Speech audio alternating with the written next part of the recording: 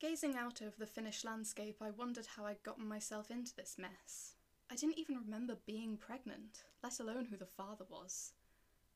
So how on earth had I acquired a baby? "We've got to give him a name," my mum said, booping the sleeping child gently on his tiny, upturned nose. "I hadn't even thought of that," I admitted. "Should I give him a Finnish name? Is he Finnish? Is the father Finnish?" If I'm going to be living here, I should pick something that lets him fit in, shouldn't I? But something that his family is able to pronounce. I remembered how much trouble Nana had with the Moomin books I had as a child. Robert Degerman was the name of the mayor in Bordertown, wasn't it? Robert was a pretty neutral name. I don't really like the name Robert. Robert it is. "Oh, bless him, he's a lovely little lad, isn't he?" Nana cooed, rocking baby Robert gently backwards and forth, looking more natural with him than I felt. I suppose that's how all new mothers feel when they're inexperienced. Nana had raised 2 girls and done a good chunk of child-rearing for the subsequent grandchildren that came along after. She was more used to babes than I ever planned on being. "He's quiet," I said. "I expected him to be, well, more like a baby. He barely stirs at all. He's more like a doll." "Well, you weren't much different when you were his age," Mum told me. "I remember you were barely waking up to feed. I told the nurse because you'd barely had anything since the birth. All you wanted to do was sleep. She told me to give you a bath, and that was bound to wake you up, and it did. And I was ready to feed you, but by the time I got you back to the ward, you'd fallen asleep again." "Takes after his mummy, eh? Yes, he does." The synagogue was different to the ones I'd been in before. It felt more like a community centre than a congregation. Coldly lit, with a grey-white wall that reminded me of a GP waiting room and dark green, threadbare carpet that hadn't been changed since the 70s, and I felt a pang, reminding me that, as much as I loved living here, I was still a stranger for now. I hadn't been living in Finland long when I, apparently, fell pregnant. With the shock of a newborn, I hadn't really had a great deal of time to set in. Hence why my entire family was here. "I still don't know why we're here," Grandad complained. "I'm trying to integrate with the local community, Grandad," I hissed. "Make friends, meet neighbours and what have. I haven't had much of a chance with—" I jostled Robert in gesture, bundled up in blankets like a parcel in defence against the bitter Nordic winds outside. "It's the nice thing to do," Nana snapped. "Leave her be." Dad squeezed my knee, sensing my tension, and jiggled Robert again, feeling the infant stare at me. Blank, unknowing, but willing and wondering and affectionate. Did he have any idea how he came to be in this world, any more than I did? The hospital here was cleaner than back home. Sure, all hospitals have a required degree of cleanliness, but back home was often crowded and mobile, always crammed with the results of poverty and austerity, so it never felt safe to stay in for too long, lest you pick up some hospital-borne virus or infection that would drag you back in time and again for something entirely unrelated. I was anxious nonetheless. Robert's neonatal checkup was today, and I didn't think I could handle any more news, good or bad. I had no idea I was expecting a child. I had no checks, no scans, no tests.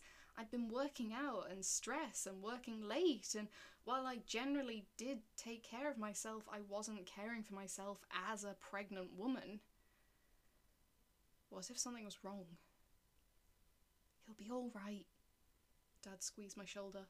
"It's natural for new parents to worry." "I know," I said, trying to sound convincing. Thank God the doctor spoke English, because none of the Finnish I had learned so far was in any way related to paediatrics. "So we've given him a thorough check. He's healthy for his age, his vitals are good, and we've given him all the vaccinations required." I couldn't let out a sigh of relief just yet. There was more. I knew there was more. The doctor's voice sounded casual, but there was a tension in his body language that signalled nothing good. "There's just one problem. Sasha, has anybody been in contact with Robert? Anyone new? Maybe even during your pregnancy? How was I supposed to remember that? I don't know. The doctor eyed my family before gesturing to the door. Maybe we should discuss this in my office. I followed him.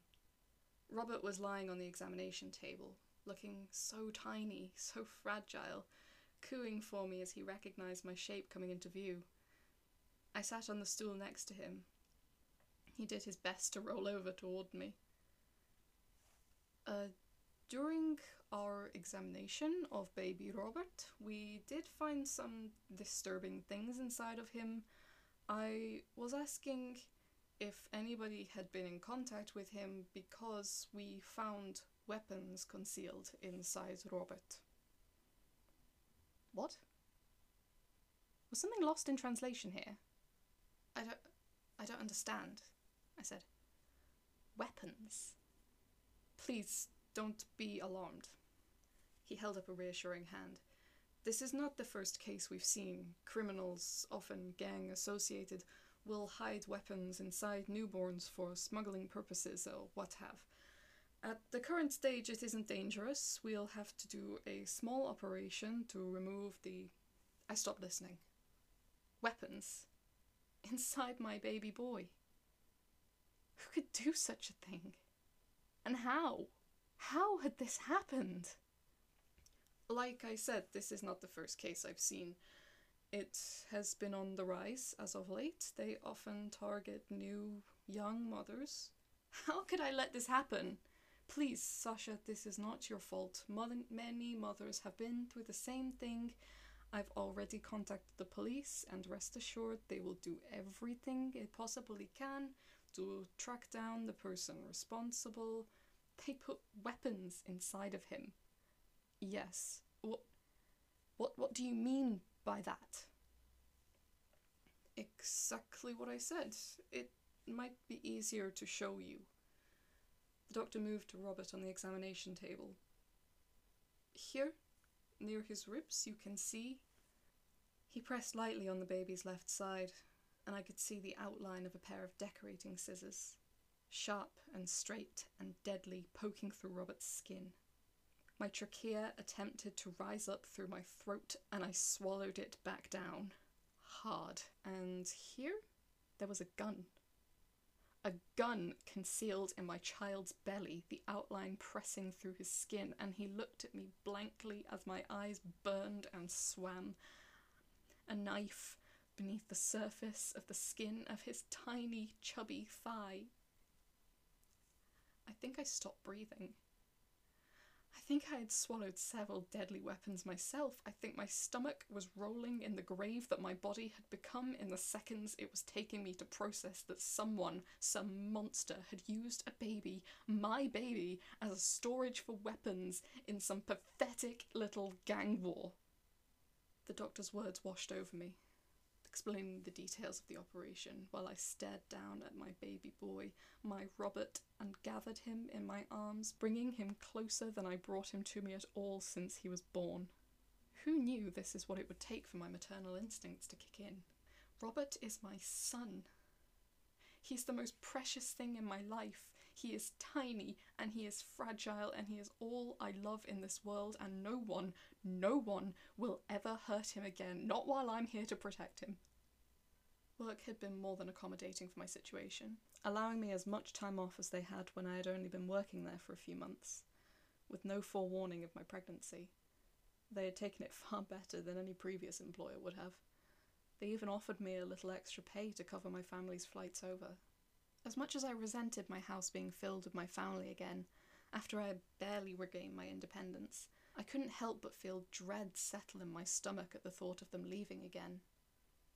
I had no idea of how to care for a baby, and I'd been relying on them to show me what to do, to guide me through it. What happens if they're gone? What happens if I make a mistake? What if I can't do it alone? The kettle boiling was to me what a movie soundtrack is to characters. Insignificant and ignorable. I was so lost in my apprehension that I forgot about the tea until I heard Nana calling me. Sash? Sasha? There's a woman in your garden. What? Here, look. Some woman in your garden. I just watched her climb over the fence. I strode over to where my grandparents were standing at the back door. Nana was bouncing baby Robert in her arms. I looked out at my garden and saw, with resigned recognition, that she was right. Anna wandered about my modest garden, unbothered by the damp earth and dewy grass that sapped at her shoes as she sauntered towards my back door. That's just Anna, I explained. She's a colleague of mine from work. She does this sometimes. She'll just sneak into my back garden and knock on my windows, trying to persuade me to get baby Robert baptised. Well, that's rude, Brandeb remarked indignantly. She does know you have a front door, doesn't she? I'd imagine so, but she doesn't seem to use it. Flamin' cheek of it. Anna knocked on the window. Sasha, she announced piously, you need to baptise your baby boy. It's the only way he will be able to enter the kingdom of heaven. I rolled my eyes and went back to making the tea.